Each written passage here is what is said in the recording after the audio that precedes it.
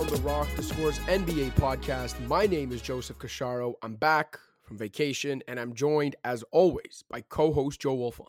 Cash, welcome back, man. You're just getting thrown right back into the fire, huh? What are you feeling getting back in the saddle with all of this nonsense going on? Yeah, a little overwhelmed. I mean, I come back from this Dominican vacation for my friend's wedding. I take a rare in-season week off, and I come back. The Lakers are inaugural NBA Cup champions, and they'll have a banner to prove it. Luka Doncic is rocking a bra strap that he doesn't need.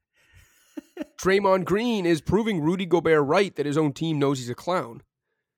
And Giannis Antetokounmpo's 64-point performance was overshadowed by the Pacers nabbing the game ball for Oscar Tshiebwe.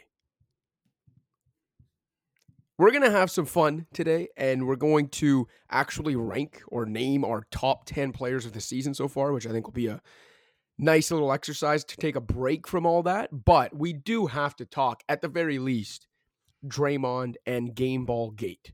So, Wolfon, I'll ask you, where do you want to start? Man, this might surprise you, Cash, but I have almost nothing to say about Gameballgate. Like, apart from the fact that it is pretty funny, I think. Yeah. I just, other than that, like, is there really anything to say? Yeah, I guess not. I mean, listen, I'm actually kind of torn because on one hand, I kind of like the idea of a team just being like, hey, you're not taking the game ball for your mantle. If you want it, a teammate should be like, you or a teammate should have taken it. Do something about it.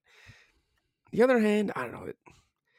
Does it not just feel like a little bit kind of like some pathetic loser shit from the Pacers? Like, this isn't, remember when Devin Booker scored 70 in Boston, but the Celtics won that game pretty easily, and like people were rightly or wrongly criticizing him for like how cheap he was getting to 70 in the game. There's like, maybe in that circumstance, Celtics are at home. They win the game. Maybe they don't like the way he went about it. I don't know. Maybe they take the game ball for some petty reason. But in this case, Giannis Antetokounmpo eviscerated the Pacers' embarrassing defense. The Bucks beat them handily. And you're going to go out of your way. Like, you can hear in the video from the tunnel there, like Miles Turner saying, like, don't give him the ball. Don't give him, like, a child. Like, after all that, you're going to go out of your way to keep the game ball from an all-timer, a future Hall of Famer, an NBA 75er on a night he scored a franchise record 64 points. And you're going to do it. You're going to try to say you did it so that Oscar Tshiebwe can get the game ball for scoring his first official points because his tournament points didn't count. Yeah, the first official points is maybe the funniest part of all this because he did hit a free throw in the in-season tournament final that doesn't count on the official record for some reason that I still haven't quite discerned. And completely unrelated, I guess. Well, I guess somewhat related to all of this, but I think if we're talking in-season tournament tweaks moving forward, that's got to be one of them where they've got to make that game count somehow. Because you have the game that is supposed to be the most significant regular season game of the year, at least to date. And the one that is like, this is what you're playing for. You're playing to win the tournament. And you're saying the final game where Anthony Davis, poured in 40 and 20 doesn't count on the official record. Yeah. That's absurd. And so all of this could have been avoided, really, if that weren't the case. But I don't know, man. Who cares? Like, obviously, a lot of people do care who are involved in this situation. But it's like, I don't know. This is a thing we do as human beings, I guess, is we find these sort of totems and we imbue them with significance. And it can really be anything. And so, obviously, like the game ball has become this totem of significance for a lot of players to commemorate moments in the NBA. That's a big thing in baseball too, right? Like you get your first hit in the big leagues, you get the ball back. And it's I guess, part of the whole tradition. And I understand Giannis, I guess, wanting to have that ball to celebrate his career high, a Bucks franchise record for points in a game. He said after the game that it still eats him up. He doesn't have a game ball from game 6 of the finals when he dropped, 50 points and like 18 rebounds, something crazy like that. So I don't know, like I get it from his perspective and I kind of get it from the Pacers' perspective too. Like if they're saying, You're Giannis Antetokounmpo. You've got 2 MVP awards in the trophy case and a championship and a finals MVP and a defensive player of the year award. Like, you're one of the most decorated players in the game today. Do you need this basketball? Like, the Oscar Tshiebwe, is that how you pronounce it? Tshiebwe, I believe. I don't know. Like, is he going to have any other moments really worth commemorating in his NBA career? Possibly not. So I could just go either way with it. And ultimately I come out feeling like everybody is being a little bit childish here. Yeah. And I just can't be bothered to care all that much, apart from just like really enjoying the humor and the drama in all of it. Yeah. And I will say it is hilarious to see the way Giannis reacted when like that kind of reaction from him is super rare. Like, it takes a lot to get Giannis to react like that. And the thing that did it wasn't something that happened in the game. It wasn't, feeling aggrieved by a opponent or referee in the game. It was his opponent nabbing the game ball on a night he scored 64 points in a win. Just like peak NBA moment. Like, only in the NBA would this happen. And I love it. Well, I guess where I'm not entirely in the know about this is, are there these unwritten rules, this sort of tacit understanding among players that if something like that happens, you make sure that, somebody who did what Giannis just did, the home team gets the game ball. And that's just like understood in the way that it is in baseball. Like, yeah, it seems to be more of a thing in baseball to me. Like, watching, you can always tell, like, even the opposing team, if they give up, the first hit of a guy's career, they always make sure that ball gets to the visiting dugout. And it's like, I just don't know if those unwritten rules apply in basketball in the same way. So maybe a line was crossed here where, you could ask a active or former player about it, and they'd be like, no. In that situation, as the visiting team, you do not take that ball under any circumstances.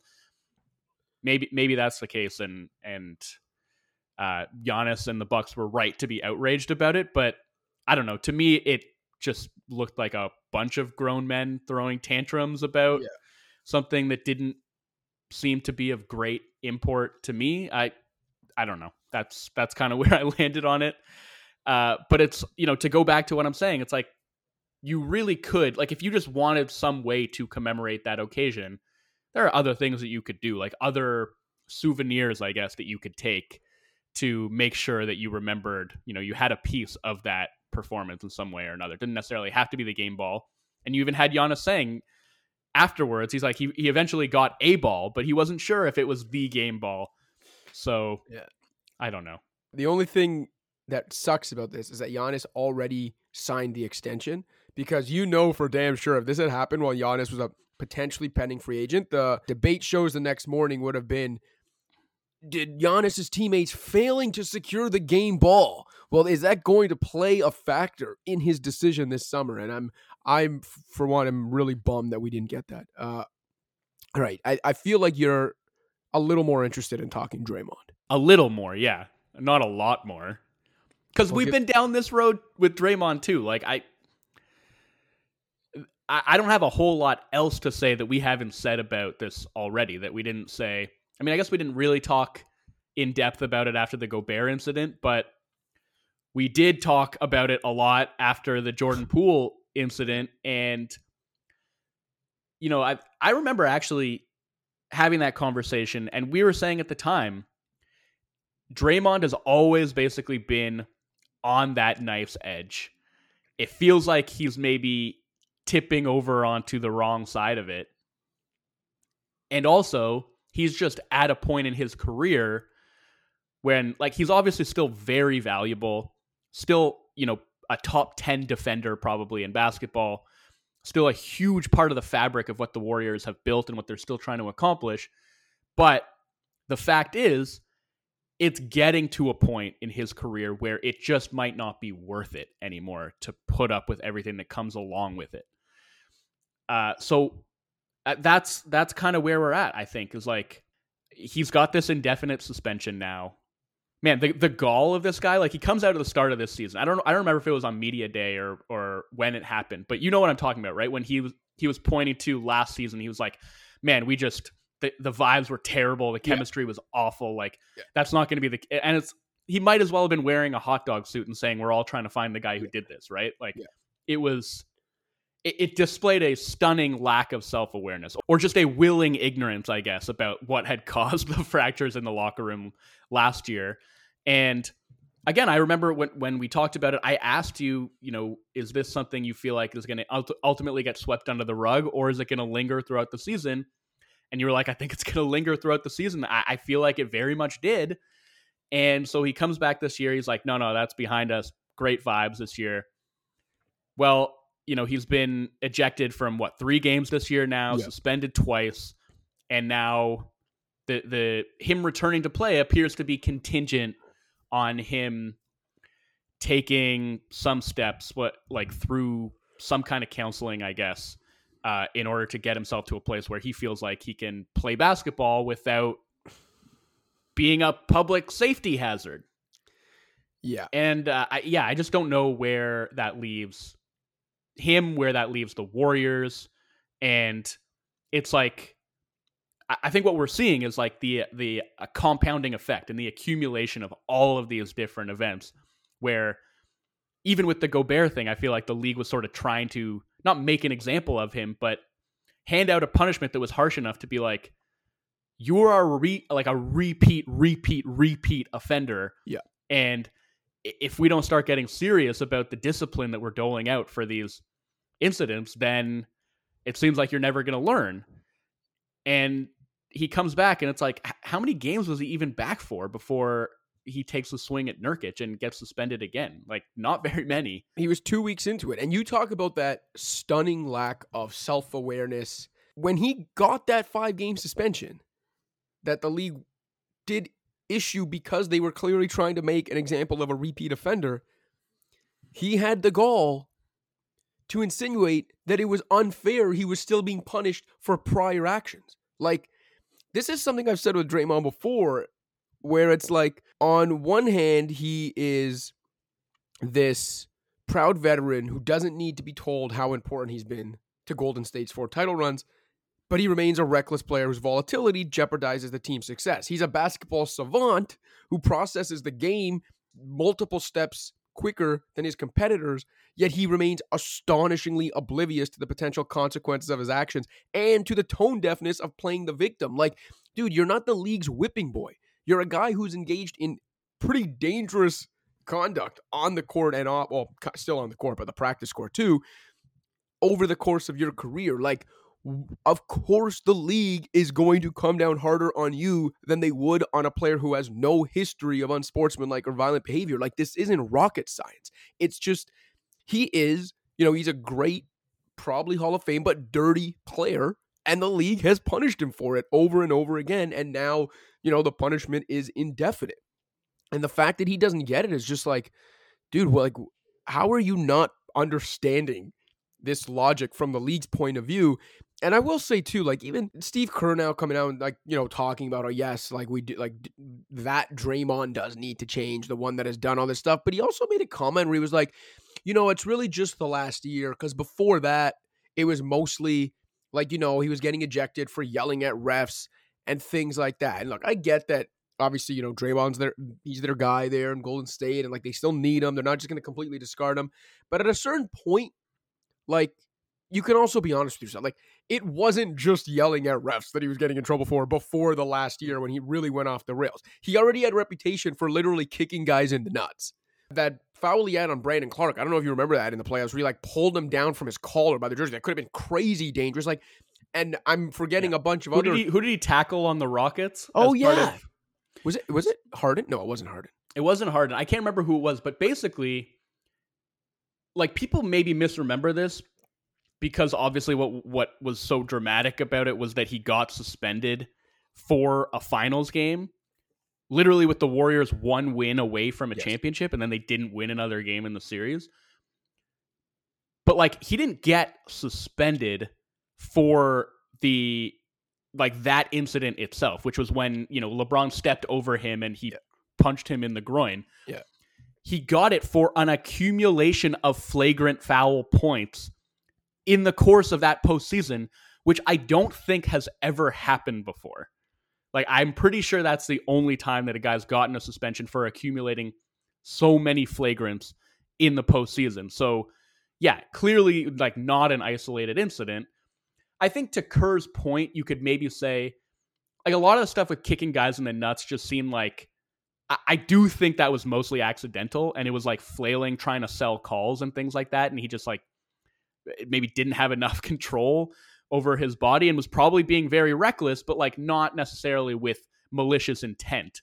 Whereas like it's you can't not read malicious intent to him literally punching a teammate in the face, choking Rudy Gobert and like dragging him around the court, taking a swing at Yusuf Nurkic. Like these are, I do feel like, to Kerr's point, it's taken a bit more of like a sinister turn. And, you know, how much that has to do with a sense of desperation as the Warriors are watching their dynasty maybe start to slip away a little bit, and him seeing the twilight of his career coming on, and all of that maybe just pushing him a little bit more toward this sense of like being out of control.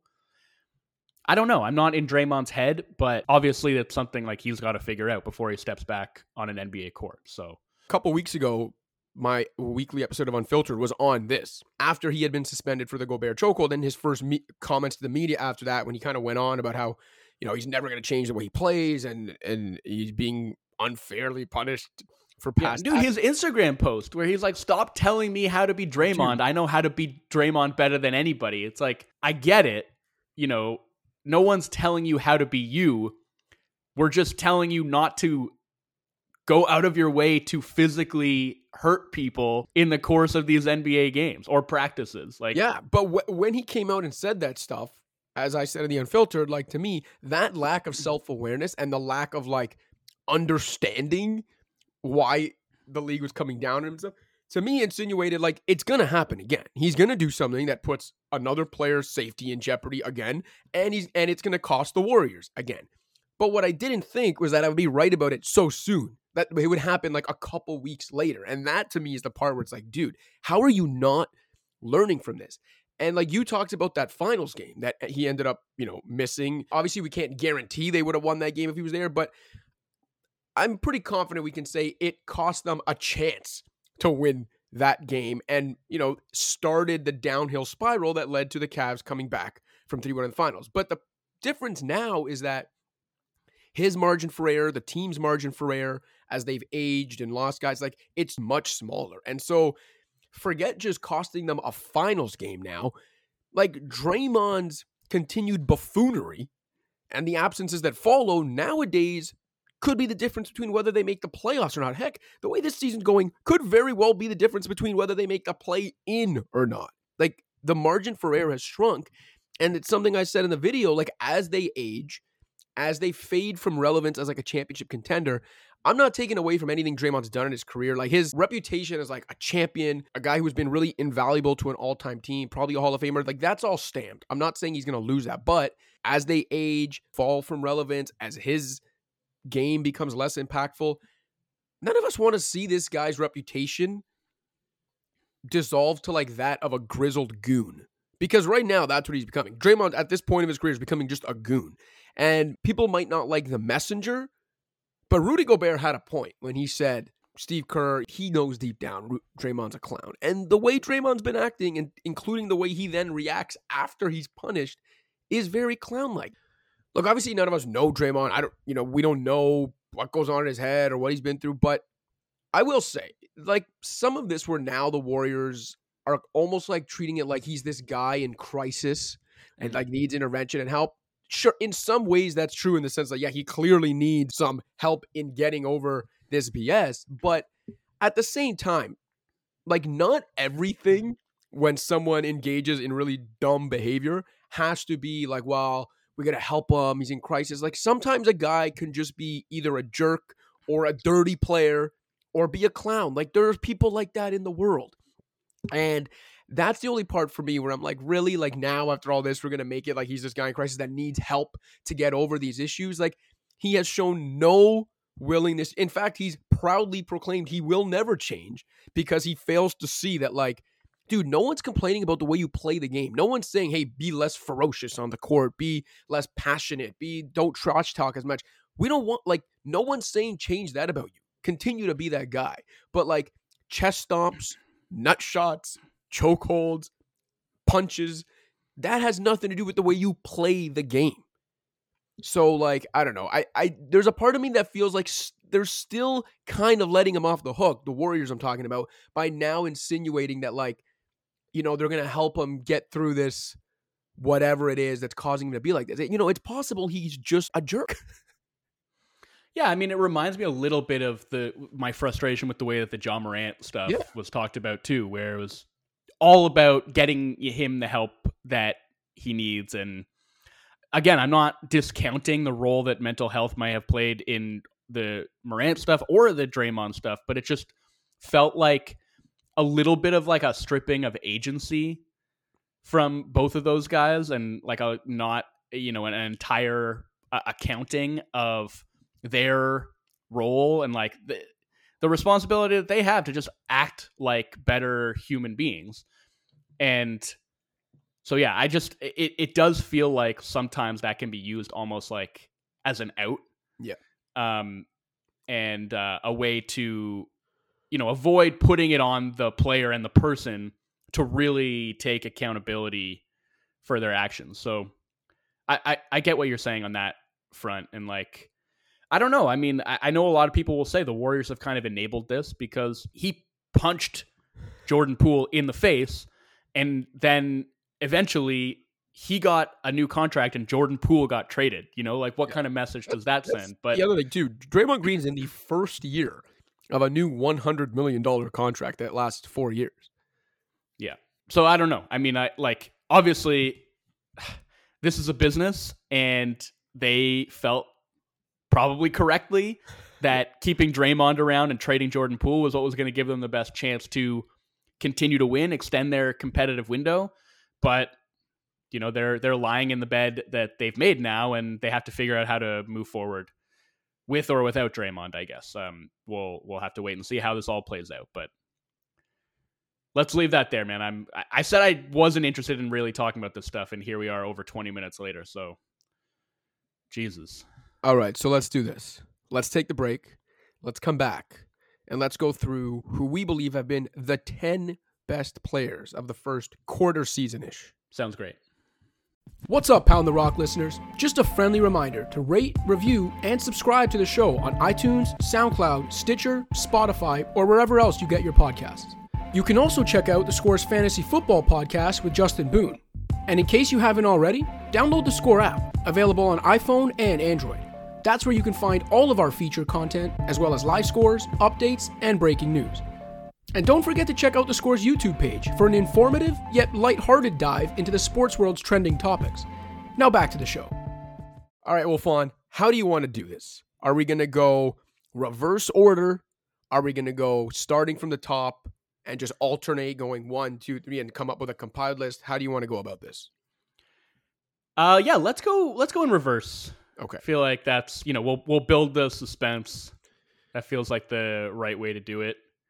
But yeah, I also, so to be transparent about this, I wanted to do this in part because I had just wrote about 2 of the players who are on my top 10 list, you know, not to give anything away, or I'll spoil it at some point when we get to talking about those players. But that piece is coming out today, and it just got me thinking about, honestly, how many incredible players there are in the league right now, and how hard it would be to like compile a list of, I'm going to say MVP candidates. That's not what we're doing, because as you know, we have a pretty strict policy on this podcast about not actually doing award debates until it's time to pick awards. But just to take stock of where the kind of hierarchy is at this point in the season, not even necessarily as a way to like pick nits, split hairs, and like compare these players to each other, but just to celebrate all of these incredible players that are putting up amazing performances so far this year. So that was what got me thinking about it. And I also just figure, because at some point in the next, month plus, I guess, we're going to do all-star picks. And I think this will just make it easier in terms of like the 10 guys that we talk about today, we won't need to talk about it all on that episode. So Fair. we'll you saved us 2 hours on that episode. Exactly. So that's what got me started thinking about, doing this as an exercise. And then in the course of whittling it down to 10, I will say, and I'm curious where you wound up with this, but basically I only had one cut that felt kind of agonizing for me. I wound up feeling like there was a pretty clear top 11 in the league this year. I agree. And then my long list had 1, 2, 3, 4, 5, 6, 7 other guys on it. So my long list was 18 players long. My short list was 11 players long, and I had to make one tough cut to get down to 10. What about you? Man, I'm counting mine right now, and I think we might have ended up with the same thing. So I agree that there was a clear-cut top 11. Not sure if I'm sure we actually do have the exact same. But then I was also pretty confident, or like comfortable with my choice of who the 11th guy was that wasn't going to make the top 10. Okay. Then I had like a secondary group that was only a few guys. And then I had a group that brought it to 19. 1, 2, 3, 4, 5, 6, 7, 8. No, 18. Yeah. So I wonder if we have the exact same. But anyway, okay, let's go through this. Okay, so who were the guys who were on your long list that didn't make it into that top 11? Donovan Mitchell, Anthony Davis, De'Aaron Fox, Anthony Edwards, Tyrese Maxey, Kawhi Leonard, based on the way he came on really strong lately. And maybe this is going to like shock some people because it's much Jimmy more. Butler? No. And even in saying it, like, I think it's a little silly. Like, he wasn't really in contention for the top 10, but I threw him in here because he was in the mix enough, and I think he's been the best player on one end of the court that I was like, you know what? For the team with the best record, too, I had Rudy Gobert as, like, the 18th guy. Yeah, I had both Ant and Gobert kind of in consideration there. But ultimately, I just didn't think they quite rose to the level of these other guys. I think with the Wolves, it's tough because they have been so good. Like, they've been arguably the best team in the league, but I think it's much more of a total team thing. As great as Ant and Gobert have been, Cat has also been really, really good.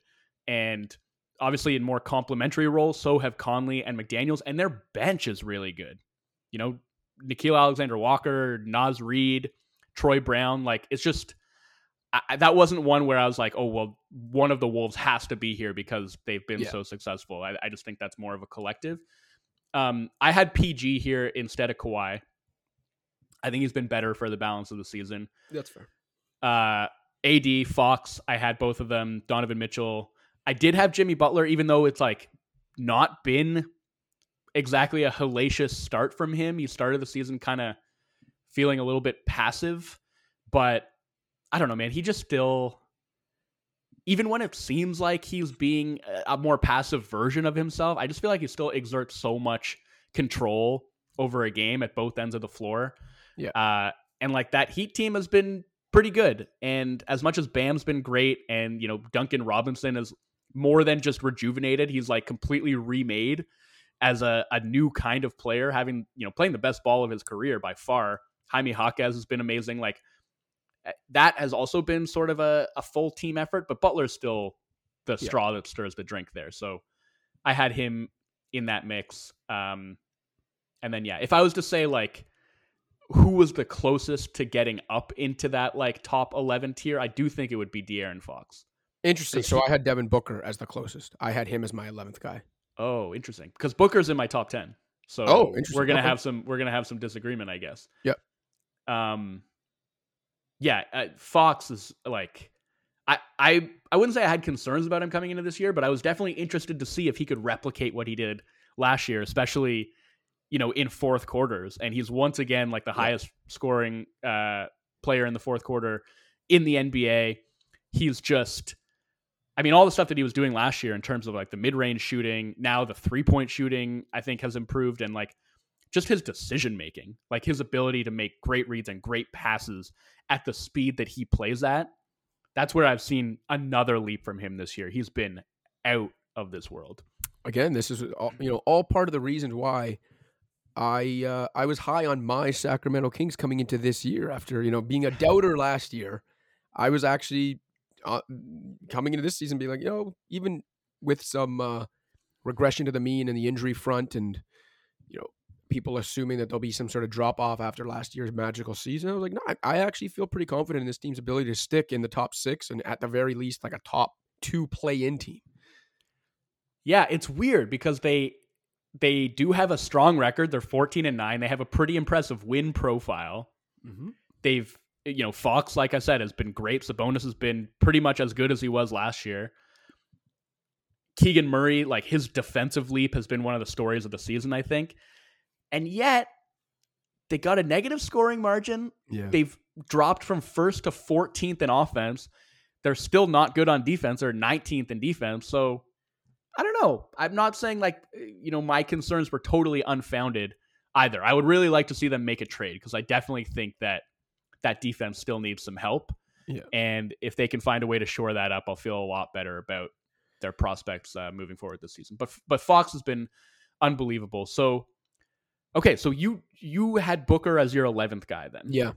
Interesting. Okay, so my 11th guy was Tatum. Wow. Okay. So let's go through then. Who's your number 10? Steph. Same. I had Curry 10. So I thought when you said you had Booker in there that it was going to be Steph on the outside. I couldn't do it in the end. Like, even though one of the craziest things that has happened this season is that the Warriors are minus 2.7 per 100 possessions with him on the floor and actually plus 4.9 with him off. Like, way better with him off the court. And like, we have to apply the context here, right? For reasons that don't have very much at all to do with Steph Curry, that starting lineup that was the best 5-man unit in basketball last year has been terrible this year. Literally Pistons level bad. And so we know, I mean, I don't know if we know what's been going on with Wiggins, but we know what's been happening on the court with Wiggins. We don't know why necessarily it's happening, but he's been a complete mess at both ends. Clay has really struggled, although he had a great game last night and like maybe is starting to get back on track, you'd hope. In a game, Wiggins was benched, by the way. Sent to the bench. Yes. And then that just, I mean, like Kevon Looney hasn't been the same player he was last year. It just hasn't worked with that starting group. And then you have this Warriors bench that's actually been really successful. Chris Paul arriving has been a big part of that, but also the production you're getting from some of the young guys. Moses Moody, Brandon Pajemski, Kuminga, Saric, I think, has been a really nice addition to that bench. So that's skewing the numbers in a way that I don't think is really representative of like, or reflective of anything that Steph is doing or not doing. You look at his numbers and like they're completely outrageous. Yeah. Averaging close to 29 points a game, 54% from 2, 41% from 3 on 12 3-point attempts per game. All of that amounting to 65% true shooting. And I mean, at the end of the day, I was like, yeah, Celtics, way more team success. Especially like you look at with Tatum on the floor versus the Warriors with Steph on the floor. It's like no contest. But do I really believe that Jason Tatum is better than Steph Curry? No, I do not. Like that Warriors team is asking so much of Steph, and he's done his damnedest to carry that load. But other guys just need to step up and give him a little bit more help if this team wants to get its season back on the rails. But I guess if I'm saying like, why did I have him this low? Because usually you wouldn't expect Steph Curry to, come in as like the 10th best player in the league. Yeah. I do think to a certain extent, I don't think his defense has been as good as it's been the last couple of years. And we're definitely seeing that, not only in the eye test, but in the numbers. And I don't know, I guess I'll kick it to you. What do you think of what you've seen from Steph this year? Like, is there a big difference that you've noticed this year compared to previous years? His assists are way down. Yeah. Is that reflective of anything other than other guys missing shots? So that's what I'm going to say. It's really hard because in trying to complete this exercise, when it came to Steph, I was having a lot of like chicken and egg moments, right? Where it's like, yes, his assists are down, but that's probably more reflective of the quality of his teammates and the way they've played, even the guys that are supposed to be his best teammates. The team's not winning like they usually do, and they're losing the minutes Steph's on the court, as you mentioned. But again, the goes to what's happening around them, and also when it comes to the on-off splits, how good the bench has been compared to how bad the starter's been. So there's been a lot of like push and pull when it comes to trying to decide where Steph goes. And then I will admit that, yes, some of it is just the eye test. And maybe that's just, our minds or my mind and my eyes playing tricks on me because they're not winning and they don't feel, anywhere near as inevitable as they once did. It is bleeding into my perception of Steph, where I'm like, he doesn't feel as inevitable as he once did and as terrifying as he once did. Now, I'm sure if you ask opposing teams and defenses and coaches who are scheming against him, they'll tell you you're an idiot. He's just as terrifying as he ever was. But, at some point, unfortunately, even when it isn't a guy's fault, when you're trying to, as you say, pick nits, and you're trying to separate guys at this level in an era of NBA superstardom where it's like this, the depth of superstar talent is just absurd, you do need to at some point just be like, all right, it's so close between these guys. There's so many factors. You can go either way. One guy's got a team that's not even in a play-in spot right now. So that to me is where like I feel even having Steph in the top 10, we are still rewarding him for what we know he is. But having him higher than some of these guys who are having equally impressive statistical seasons on much better teams also doesn't seem fair to those guys. And so I think 10 is actually a comfortably good, fair spot for where Steph is. And I'll just say, like, for example, I think on balance, if you just ask me when they've been on the court, who's been better strictly this season, I would say Devin Booker's been better. But Steph played like 200 and something more minutes than Booker this year and just has so little help around, which seems crazy to say about the Warriors. But the way this season has gone so far, he's got so little help around him. And I think it's close enough to Booker's level where also playing 200 plus more minutes, having to carry. Yeah, but we're not really, we're not picking all-stars here. We're not picking awards. It's kind of just like who's been the best. That's the way I took it anyway. No, I get it. But at some point, listen, if it was like 50, a difference of 50 minutes, I'd agree. But when I think two guys are in the same kind of stratosphere and one guy's played more than 200 extra minutes only a quarter of the way through the season, I'm going to lean that guy because availability is also a big part of this. Yeah, I get the one that doesn't track for me is saying like Steph's been doing it with so little help, because have you seen some of the lineups that Devin Booker has been carrying this season? I know. Yeah, like the Suns have been, availability has been a big issue for them as well. And there's been a lot of games where Booker, their big three hasn't, what do they play now? One game together, all three of them? And they lost at home to the Brooklyn Nets. Yeah. So yeah, I think if I'm pointing to one thing offensively with Steph, I think the off-ball stuff has been as good as ever. I actually think it's the on-ball stuff that hasn't been at as high level as it's been in previous years. Like him, running pick and roll, actually doing stuff where he's orchestrating with the ball in his hands. And maybe that goes to his assists being a notch down from where they've been pretty much every other season of his prime. But I just don't think he's been quite as impactful as like a ball in hand player, as a pick and roll operator, as a pull-up shooter. That's sort of anecdotal. I haven't dug into all the numbers there, but that's my feeling of having watched him. So still the 10th best player in the league this season, in my opinion. A unanimous 10th best player between the two of us. Who did you have number 9? So number 9 is where I had Tatum. Okay. And listen, I'm comfortable if you want to leave him off. Like I said, I mean, I've got him 9. It's not like I've got him 4, and I think it's egregious to leave him off. But I did still think, even if statistically and even a little bit of the eye test, it's not as impressive as some of the other guys who were on the fringes of just making it or just missing the cut. At the end of the day, like a guy who is this good on both ends, who is the best player on what's been the best, if not the second best team pretty much all season so far, who's been top 6 on both ends of the court. At some point, I just think not having that guy in the top 10 through that quarter of the season seems a little crazy to me. Yeah, it's like I feel like Boston, their success is more about the collection of talent there. And that is not to take anything away from what Tatum's done. Tatum's amazing. And I think for a team that is very starved for playmaking, he is so often the guy who's giving them a modicum of it and just keeping their offense humming. Like, I don't know if this is still the case, but early in the season, for sure, their offense would just completely crater when he would hit the bench.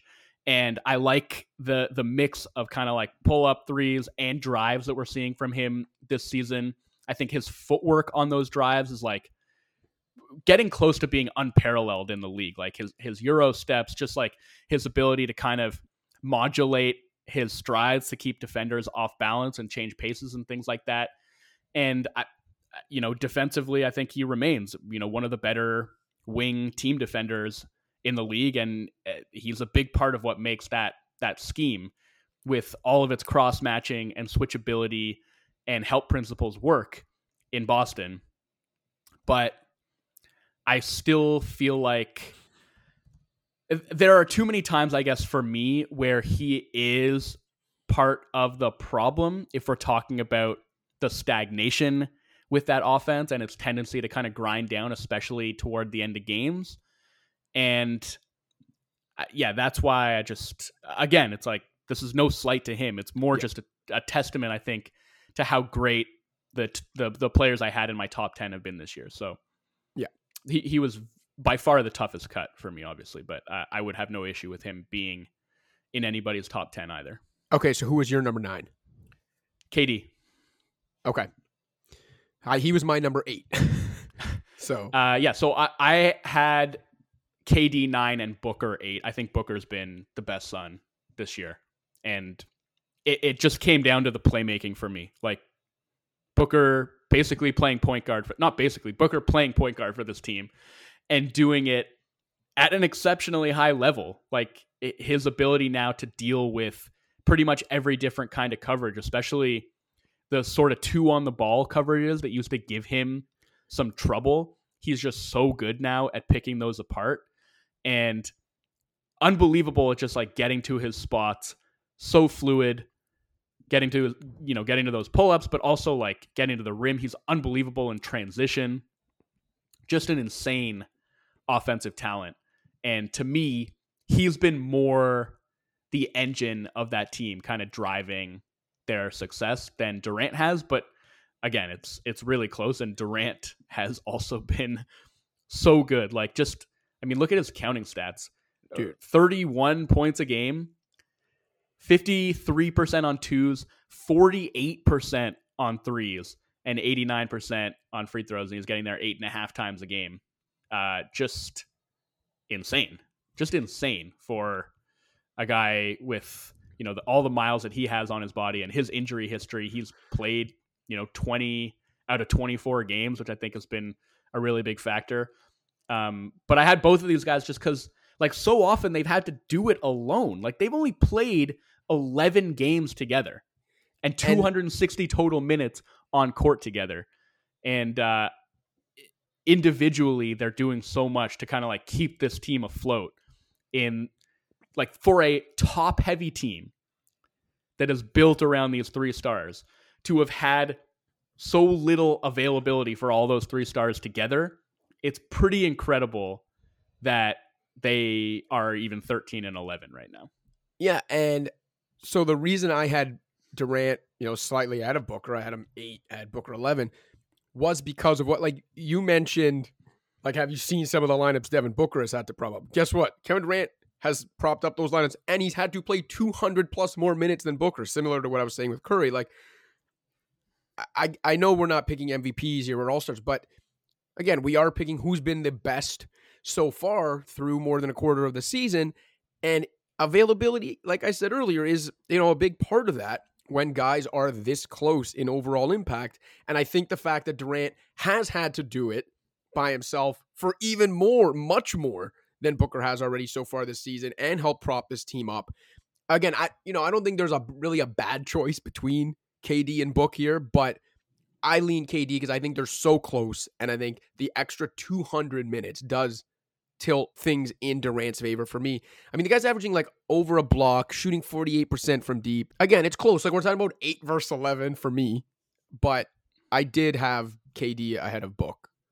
And that's fine if you want to do it that way. I just don't care that much about minutes for the purposes of this exercise, because I'm more just thinking about like who's actually playing better, like who are the best players in the league right now. But that's what I'm saying. I don't think Booker's playing better than KD. I think it's close. I'd probably still give the edge to KD, but the fact it's even close, and we're talking about, again, like a 200-minute gap in only a quarter of a season is actually pretty large. Yeah. We just talked about this with Steph, how context was very important, but I would say I don't, from watching the Suns, get a sense that the context in terms of the lineups that they're playing with has been that different between him and KD. Because a lot of the time, like when they're doing the stagger, it's just like, okay, so KD is usually taking that rest first. He's coming out of the game at like the 6-minute mark of the first quarter. Booker's carrying, the transitional lineups.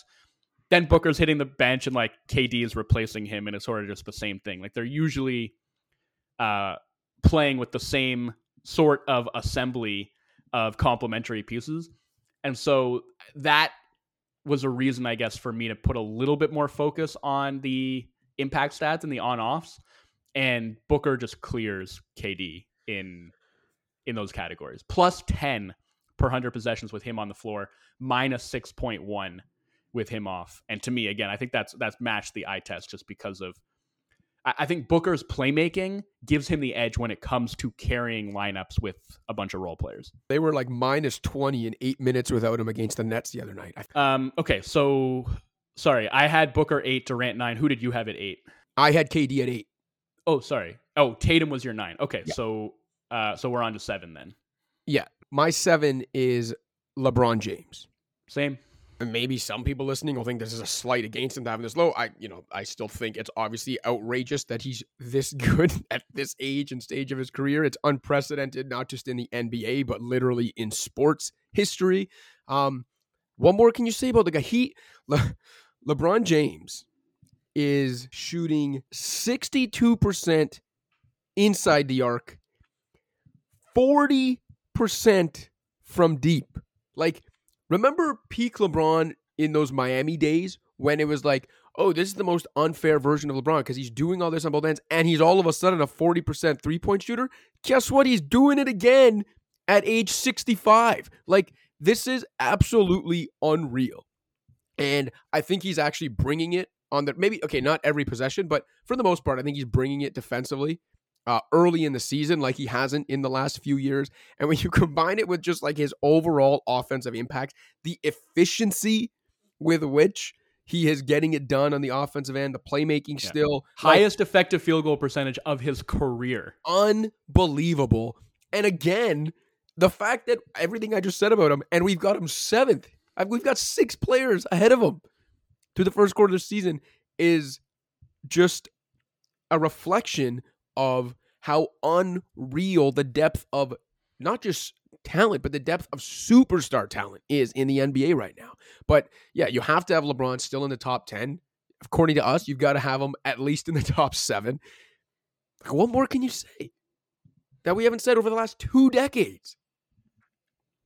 As I told Dan Devine on our last episode, I've just come all the way back around to, from like rolling my eyes at all of the purple, LeBron praise when every time he did something even remotely impressive, like we had to just like get down on our knees and just marvel at him doing this at his age. And I'm like, no, actually, we need to lay this on as thick as possible because he's about to turn 39. He's been, in our mind, the 7th best player in the NBA this season. And I got to say, he probably jumped up like 3 or maybe 4 spots for me just because of his performance in the in-season tournament. Talking about the inaugural in-season tournament MVP. And some people might say that's stupid, but like those were games that, yes, they are manufactured and you might say artificial stakes, but they were stakes nonetheless. And LeBron clearly treated those games as important.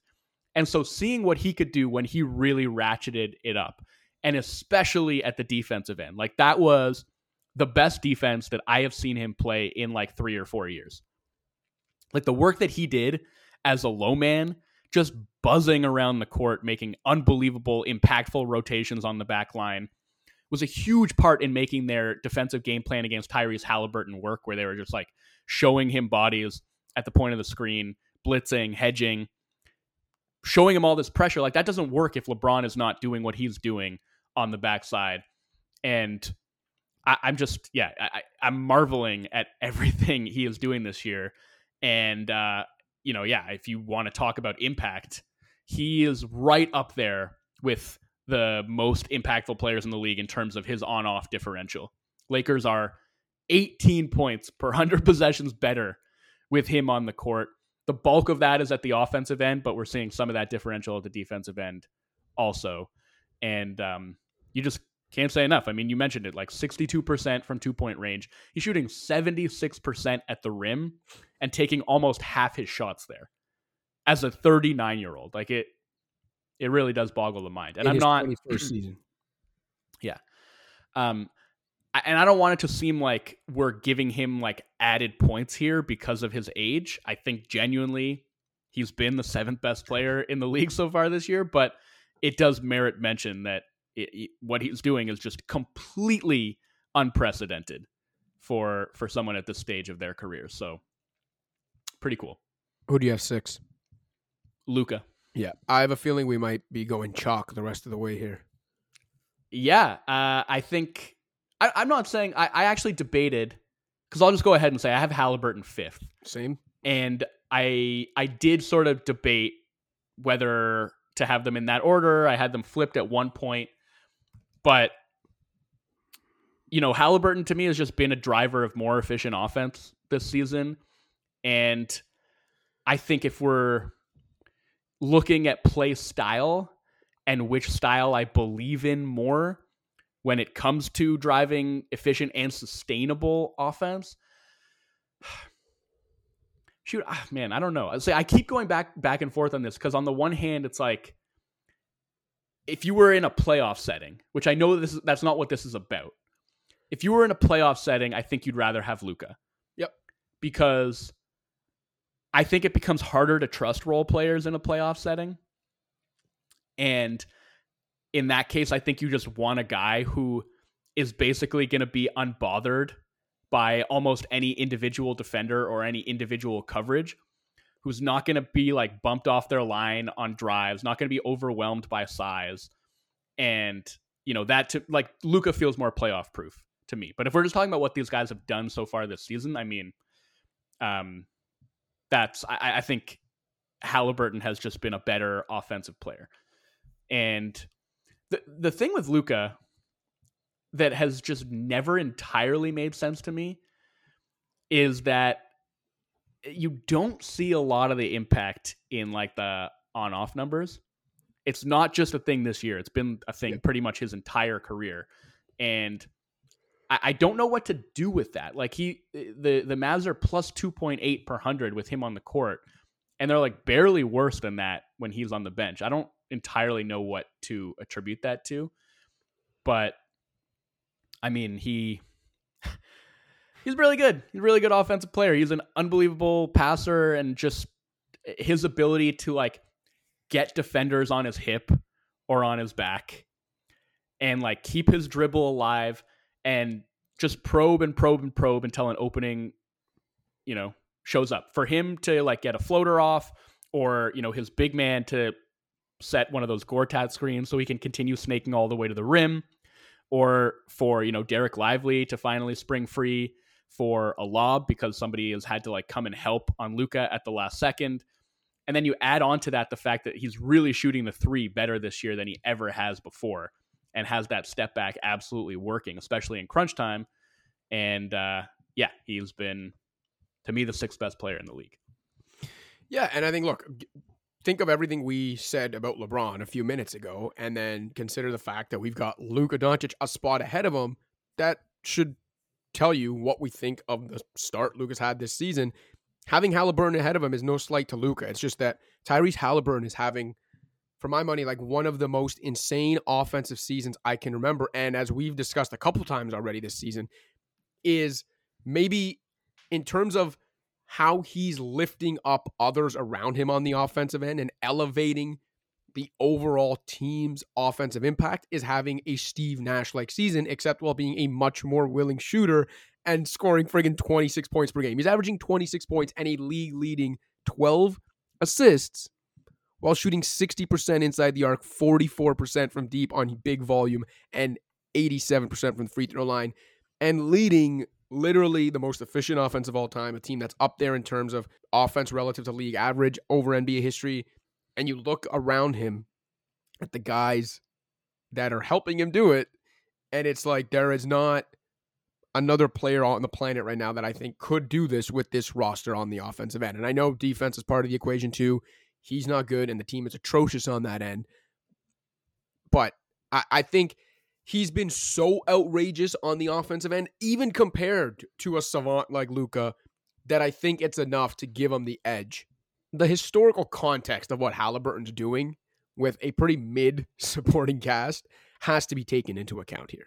I know there are some people who would say, like Hoop Goose. I don't know if you know Hoop Goose, one of my favorite people to interact with on Twitter, has been adamant that the Pacers supporting cast is severely underrated and that there's actually a ton of offensive talent there.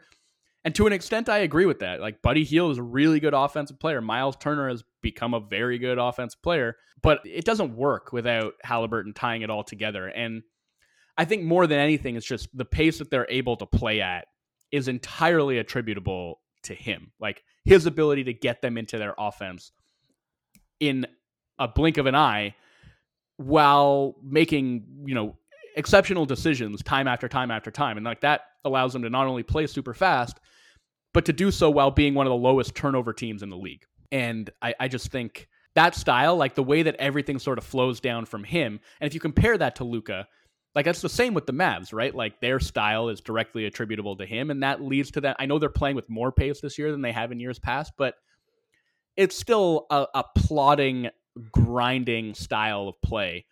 And maybe it just comes down to aesthetic preference at the end of the day. But if you're asking me, like, what's been more effective this season, Luka ball or Halliburton ball, I think I'm saying Halliburton ball. And, to your point about, like, his efficiency is insane. Talking 67% true shooting. He has just been, one of the tiny handful of the best shooters in the league this season. And, you couple that with his playmaking abilities, and I've said this a couple times now, like, I think he's been, to me, at worst, like a top 2 offensive player in the league this year. And I think he has a credible argument for having been the best. Absolutely. Okay. Who's number 4? Giannis. Okay. So here's where I guess we're going to pick nits. Okay. You had him higher. I had Shea 4, Giannis 3, and I will admit I had it close, and the scales were tilted by the 64-point performance the other night because I would have had them like neck and neck, maybe Shea a little ahead. Yeah. And then that performance... There's an exchange rate doing it against that Pacers defense, though. Fair, but there was a part of me, like I can't remember who it was you were talking about earlier when you said it was close enough that you just went at the end of the day, like, who's a better player, this guy or that guy? For me, it was close enough, especially after that Giannis 64-point performance, that as much as I love Shea, as much as I think he's a very credible MVP candidate this season and a top 4 player on the planet right now, if it's that close, guy just said 64 and you're asking me, all right, even this season, who do you want right now? It's Giannis. So I gave him the slightest of edges over Shea. Yeah, so look, with Giannis, I think the offense has been probably better than ever. Like, his drives are just so explosive, not just in terms of like how he's moving north-south, but like the way that he's moving horizontally to kind of get around guys, whether it's the spin move, whether it's the Euro. We talked about LeBron. Giannis also has by far the best effective field goal percentage of his career right now. And I think, him and Dame are starting to get their 2-man game online a little bit, but it's all these other things. Like, look, we know like the inverted stuff that he's run with Pat Connaughton now for years, where Connaughton's kind of setting that flat screen around the free throw line. That play is like pretty much unstoppable. And then these 4-5 pick and rolls that he's running with Lopez and Portis, where honestly, this was something at the start of the season when I was scratching my head and being like, why are they running so much Giannis Brook pick and roll? Because at the start of the year, it was like teams were going under that or they were just switching it. And a lot of them were winding up in like wild drives into a center or just like pull up threes. And I was like, I don't love the process behind this. And then over the last month or so, that again, those pick and rolls have become functionally unstoppable because of the way that Giannis is sort of, exploding downhill and like just dusting these big men who try to switch onto him or guys who try to go under the screen and meet him on the other side. He's been so good at attacking those small little gaps, and it helps having those big guys be, guys who are threats to pop out, right? So it's not quite as easy for the big men to kind of like drop down. But that's been super effective. Like he's been amazing offensively. It's the defense where I couldn't get there with him as a top 3 guy this year. It has not been the same. And isn't it wild to think that like in an argument, but like between Giannis and another player, defense is what actually tips the scales in the opponent's direction? Yeah, I've said I think Shea has been the best 2-way player in the league this season. And they have by which I mean the guy who has, done kind of the most at both ends. Not like if you're taking it on balance, maybe he's, put those 2 ends of the floor together and he still doesn't quite amount to a Jokic or an Embiid, but like the balance of his 2-way play, I think has been better than anybody else's. And that includes Giannis, who has had his moments, but has just been weirdly not that engaged as a help defender. And he is very far from the reason that the Bucks defense has been so bad, but he has not propped them up to nearly the extent that I thought he would, or that they need him to, frankly. And yes, part of that is like the context. There's just not a lot of resistance in front of him. And so it's unfair to expect him to put all these fires out on the backside. But, if you compare it to like what Brook Lopez has been doing as a fireman, it's like not even close. He's just, whether it's as a low man, whether it's as a drop defender, there's just all these times when he is like consciously or unconsciously just not really making plays to impact the ball. And I don't know how much of that is like, a waning athleticism, how much of it is him sort of pacing himself and knowing that he has to preserve a bit of energy for the offensive end, for the long haul of the season. I'm confident that we'll see him ratchet it up to some extent in the playoffs. But I got to say, I've just been really underwhelmed by his defense so far this year. And that's why I couldn't put him in the top 3. So again, he's been amazing, but Shea has been that good in my mind where he got the nod. If we have a podium here, then we got Shea getting the bronze medal. All right. Or I do. So whether we're talking MVP, whether we're talking the best player through the quarter, whatever the hell we're talking, once again, for the 4th straight year now, we are in agreement that the best 2 regular season players are Jokic and Embiid. Jokic won 2 MVPs. Embiid wins last year with Jokic runner-up. This isn't an MVP debate, but it might as well be at this point. Who do you have number 2, or do you want me to go first? What do you want to hear? So I'll just say off the bat before we get into how we decided to rank them. These are the 2 players I wrote about today because I just thought it was important to shine a light on how rare this is. Them finishing 1 and 2 in MVP 3 years in a row, that's only the 2nd time that's happened. The other time was LeBron and KD, 2012 to 2014. Never have the same 2 players finished 1 and 2 in MVP 4 years in a row. And I think there's a pretty good chance we're going to see that happen again. It's like unprecedented stuff in terms of their joint regular season dominance that we are seeing right now. And I think it's just that much more impressive that they are doing this in an era where the elite talent pool is deeper than it's ever been. Like all these incredible performances that we keep talking about. And still, these 2 centers are swimming ahead of the pack. And I just think it's amazing. And they deserve so much credit for continuing to evolve, continuing to get better. So, before we have to kind of pit them against each other here, I just wanted to take that moment to appreciate what both of them are doing now, have done over the last 4 seasons. It's really remarkable stuff. Yeah, we keep talking about this unprecedented depth of super duper star talent. And at the end of the day, the rest of these guys are fighting for number 3. Like, because these guys have been that good over and over again and getting better. You want me to go first with number 2 here? Yeah, go for it. Always the bridesmaid, never the bride. Joel Embiid. Yeah, same. I think especially the last couple weeks where Jokic has, come back down to earth a little bit, looks a little more human. Jokic's 3-point shooting has fallen off a cliff. We can talk about that when we talk about him at number 1. And then, all the while, Joel Embiid just continuing to put up these monster performances, putting up assist numbers that we've never seen from him before. Although I know you might want to speak to why that's a little misleading in terms of whether his playmaking has actually grown. But still, at the end of the day, like, you've got a guy who's averaging a league-leading 33.8 points per game, 11.5 rebounds, 6.4 assists, more than a steal per game, 1.8 blocks per game, doing what he does on the defensive end. In most years, in most eras, it would be like, this guy is so clearly, obviously the best player in the game, October to April.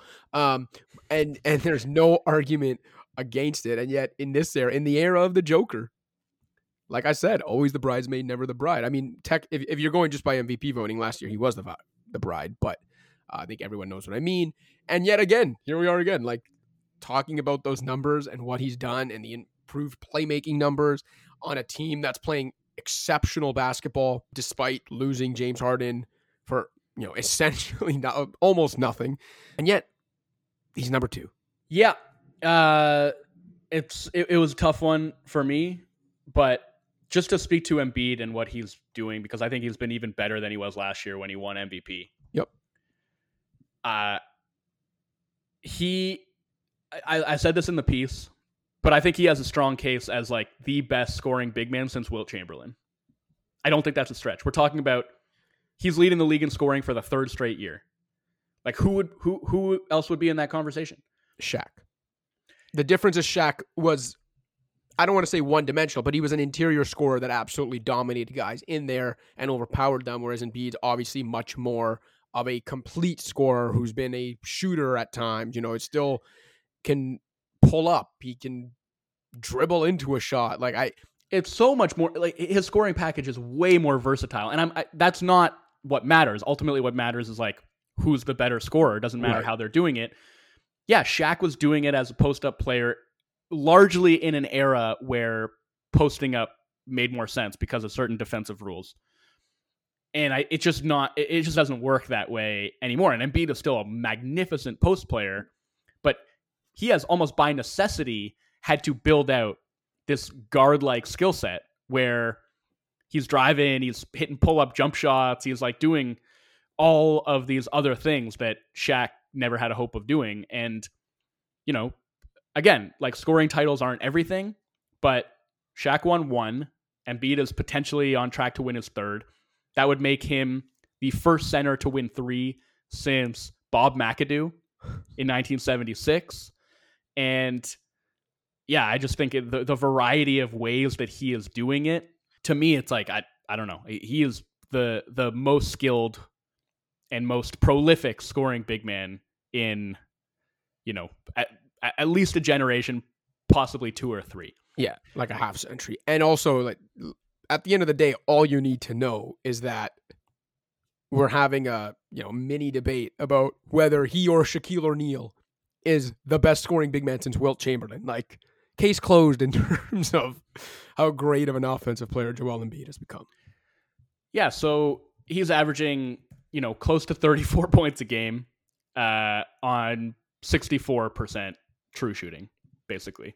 Shooting 50% on long mid-rangers, on like 98th percentile frequency from long mid-range. Like he's straight up just become one of the best mid-range shooters in the league. Oh, yeah. And I do want to talk about the playmaking a little bit because the assist jump is the thing that I think has caught most people's eye this year in terms of like what's different. I do think he's improved as a passer. Like when you look at like the sort of reads that he's making out of the post, I think those are coming quicker. I think he's dealing with double teams better, just altogether making better decisions. But if you look at just like the raw assists, right? Going from last year was his career high 4.2. This year he's at 6.4. I think 90% of that is context, like how the context has changed. Nick Nurse comes in, reorients the offense. Way more of it is running through Embiid at the top of the floor. They've gone from 29th in dribble handoff frequency to 5th. And then it's like the changing context of who the lead guard is there. And so if you are just, specifically looking at like what would allow Embiid's assist to jump, playing with Harden was like, Harden was on the ball. He was initiating possessions. Embiid was more of a play finisher. He was getting a lot of his baskets as a roll man, short roll, rolling all the way to the basket, pick and pop. There's still some of that with Maxey, but way more of it is this like kind of dynamic dribble handoff oriented two-man game where it's like, a lot of his assists are coming off of just like basic handoffs to Maxey, where he is way more of a threat to explode downhill coming off of those handoffs. And then also, because Harden was such a reluctant catch and shoot three-point shooter, doing something like, say, having him on the same side of the floor as Embiid, one pass away when Embiid's posting up, didn't have nearly the same kind of bite as doing so with Maxey, who is a very quick trigger catch and shoot three-point shooter and currently knocking down 51% of his catch and shoot threes. So that's a big part of it. But I also do think like his playmaking has generally improved. And I think it's a real credit to him that, he went from being a very post-up centric type of big where everything was super static for him. He thrived in that role, finished second in MVP a couple years ago doing that. Last year, it becomes much more about him as a roller, getting his offense on the move, playing the other end of pick and rolls with Harden as a different role for him. He thrived doing that. And now he's become this sort of like high post hub elbow operator where a lot of the action is flowing through him and he's thriving in that role. And I think that really speaks to his offensive adaptability and all the stuff we're talking about with how versatile he's become as a scorer and now as a playmaker too. Thriving doesn't even like, you mentioned the three almost different roles over those 3 years. Very good chance he's going to win the scoring title in each of those roles. Yeah, exactly. So it's just really, really impressive stuff. And then I think, once again, he's been excellent defensively. And the thing I think is really interesting about the defense is like, you may remember this, Nick Nurse comes in and some of the stuff he was saying in like his introductory press conference and in the early days of being there and working with Embiid is like, we're asking Joel to do some things that he hasn't really done defensively before. And I think the image in my mind and probably a lot of people's minds was like, oh, so Embiid's going to be like 30 feet from the basket, blitzing pick and rolls, pressuring the ball. Because, you think about Nick Nurse's defensive systems in the past, that's what it's been like. I think what we've seen more of, and this is something that, has, to me, steadily changed a bit as the season has gone along. I don't know if it's been driven by Nurse or by Embiid being like, dude, I'm gassed. Like, I need to just be like chilling closer to the basket. But more what they've done with him is just have him kind of in this one-man zone on the back line and, sort of doing the point switching thing where everybody's switching around him and he can remain as the low man as often as possible. And some people might look at that and be like, that's lazy man's defense, but it really does lean into Embiid's strengths. And what that's resulted in is Embiid is contesting more shots at the rim than any player in any season in the 10-year NBA.com database. 10.6 shots per game at the rim, holding opponents to 52% shooting on those shots. And by the way, per cleaning the glass, he's also 99th percentile as a rim deterrent. So when he's on the court, opponents are shooting at the rim way less. He's contesting a historic number of shots when the opponent does deign to try him there, and he's holding them to a very low percentage on those rim shots when they challenge him. So it just all amounts to him being still a hugely impactful defender, once again anchoring a top 10 defense. For a team that doesn't have a ton of elite defensive personnel, and to do that coupled with everything he's doing at the offensive end, I think is just, it's Titanic stuff. And so I was very close to putting him number one. I think he's got a really good chance at repeating as MVP. For reasons that we can get into, I still wound up having him just short of Nikola Jokic. With respect to Embiid, it all reminds me of literally less than a week into the season when the Sixers were in Toronto, and I asked Nick Nurse in his pregame presser, after all the years of having this like mini rivalry with Embiid and going up against them in the playoffs over the regular season 4 times a year, and everything Embiid has said about Nurse in the media before they got together as teammates now, like, what has that experience been like now coaching him? And what Nurse said was that he has learned that Joel Embiid can do so much more than even he already thought he could. Like, he's like, I already knew how tough of a matchup he was as an opposing coach and how many different things he does well and, how many schemes he can blow up and all this. And then I, started coaching him, and even just in the first training camp with him in the preseason and the first few games of the season, I've learned how much more he can actually do and how many things he can do on a basketball court. And we're seeing it, right, in his continued evolution. And yet,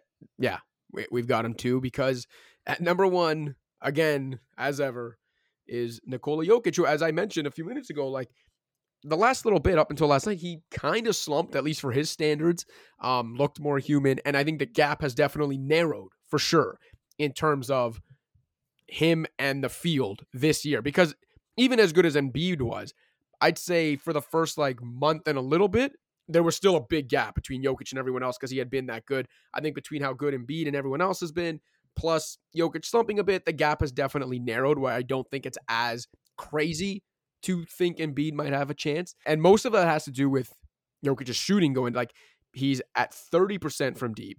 He's below 60% inside the arc for the first time in 4 years, but it's like 59. Like, it's hilariously Jokic, where it's like, he's even slumping inside the arc. He's below 60% for the first time in 4 years. He's only at 59 point something.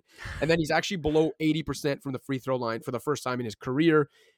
Still, despite all that, averaging a career high in scoring at 27.2 points per game, a league leading 12.7 rebounds per game, 9.4 assists, 1.2 steals, on 61% true shooting. Like, this guy, quote unquote, slumping, is averaging 27 points on 61% true shooting.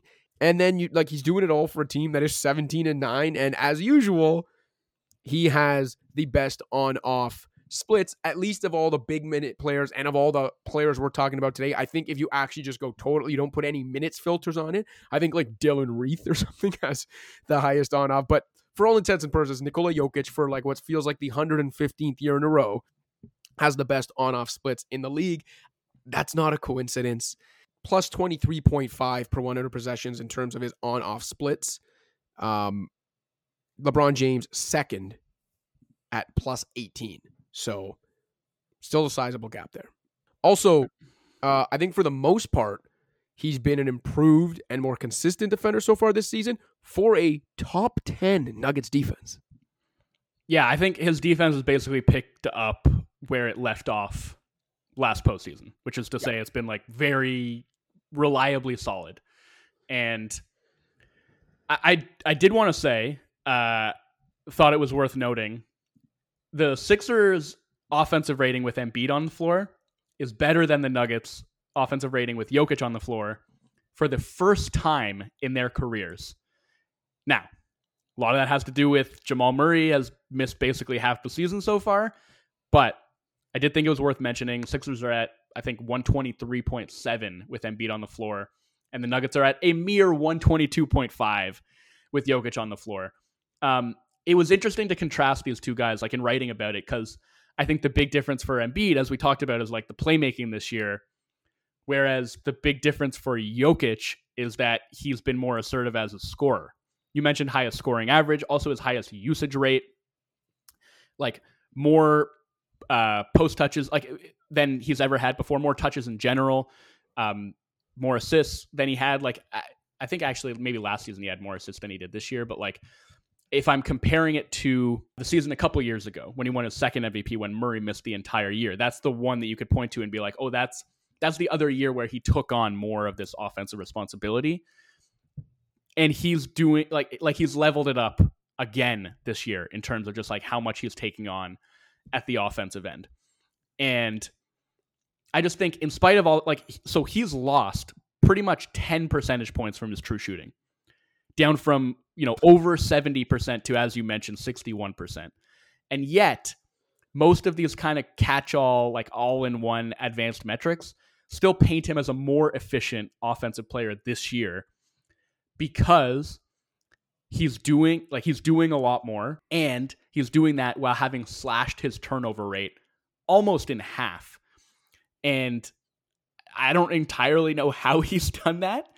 I think I actually get a sense that his passing has been maybe like a little bit less audacious this year than it's been in years past. Like less of the kind of eye-popping, spectacular passes and more of just like safe, making the right play type of passes that still create ultra efficient looks for his teammates all the time.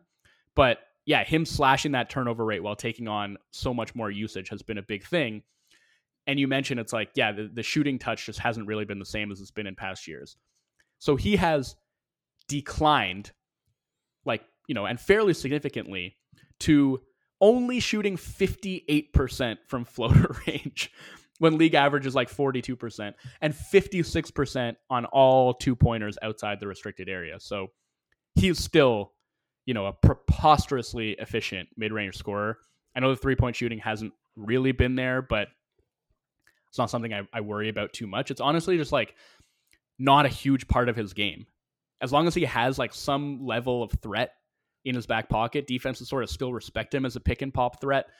And it almost doesn't even matter because when he pick and pops, like he's still such a playmaking threat out of those pops, or like such a threat to just like drive in and like put up one of his little floaters, like drive a closeout. He's an amazing off-ball player. I don't think he gets enough credit for that because of how good he is with the ball in his hands. But he's a wicked cutter. He's so good at using screens. He like flies off of pin downs to get open for mid-range jumpers. And we focus so much on what he can do with the ball that I think it flies under the radar that he's one of the best off-ball players in the league as well. So, I mean, at the end of the day, I still don't think that there is anybody who even really approaches his level in terms of like just generating efficient offense almost regardless of who's playing beside him. Yeah, when you mentioned Tyrese Halliburton having an argument to be a top 2 offensive player, very obviously the other one is Nikola Jokic. Yeah, it is. And, I think that the fact that he is once again exerting that impact on both ends of the floor, even if it looks a little bit different than it does for some other big man defenders, to me, so much of it just comes down to his rebounding. Like he remains probably the best defensive rebounder in the game. I think that's a huge part of why the defensive impact stats love him as much as they do. And it's really impressive for him to be able to do that, considering that he's playing up at the level a lot of the time, right? Like he's got to get up there and then get back into rebounding position. And the fact that he's leading the league in rebounding while playing on the perimeter defensively as often as he is like just super impressive. Yep. Still the best player in the world, despite challenges from the most superstar depth we've ever seen. Yeah, like, has he ever played with... He hasn't played with another all-star in his career, right? Nope. Ever. Nope. And, you can quibble with that and be like, well, Jamal Murray is an all-star level player, but I don't know, in the regular season, he obviously hasn't brought all-star level impact at any season in his career, and that hasn't stopped Jokic from putting up, historic offensive numbers for both himself and his team. So it's, just feels kind of inarguable to me that he holds the belt right now, despite a spirited push from Joel Embiid. It is. And Shea. It's unbelievable, and yet Jokic has made it so believable over the last few years. You got anything else to add this week? I do not. All right, now let's get out of here. It's been a good return. Do you have any fan shout-outs this week, Wolfon? I have one, but we can bank it if you've got one. Okay, yeah, I'll do one. It is not a real shout-out, but it's more of a request for a bit more information, because we have a Spotify commenter named Hoosier Chica 5714 who started commenting on our episodes a few weeks back after we put out a Pacers-centric episode. So I'm assuming that Hoosier Chica is an Indiana resident. And since then, she's been commenting on our episodes frequently. And the first one, all she said was, "I got my eye on you damn Canadians." The next one, she commented, "What's it all about?" And then on my last episode with Dan Devine, she said, "Nice episode." I'm saying she. I shouldn't prejudge, but Hoosier Chica. Chica, so I think. So would love to know more, Hoosier Chica. Who are you? Where are you listening to us from? What do you think about the show, apart from the fact that we're a couple Canadians who maybe pronounce things funny? If you're inclined, tell us a bit more, or if not, just keep commenting, I guess, and thanks.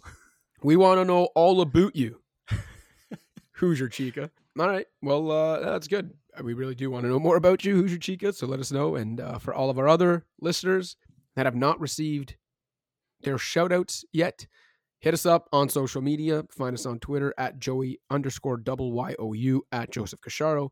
Email us, joe.wolfond@thescore.com, or myself, joseph.cacharo@thescore.com. Find me on Instagram at Joe____cash, and let us know where you listen from, what you like about the show, maybe what you don't, how long you've been listening, all that jazz, and we'll get you a well-deserved shout-out on a future episode. But until one of those future episodes, for Joe Wolfond, I'm Joseph Cacharo. Pound the rock.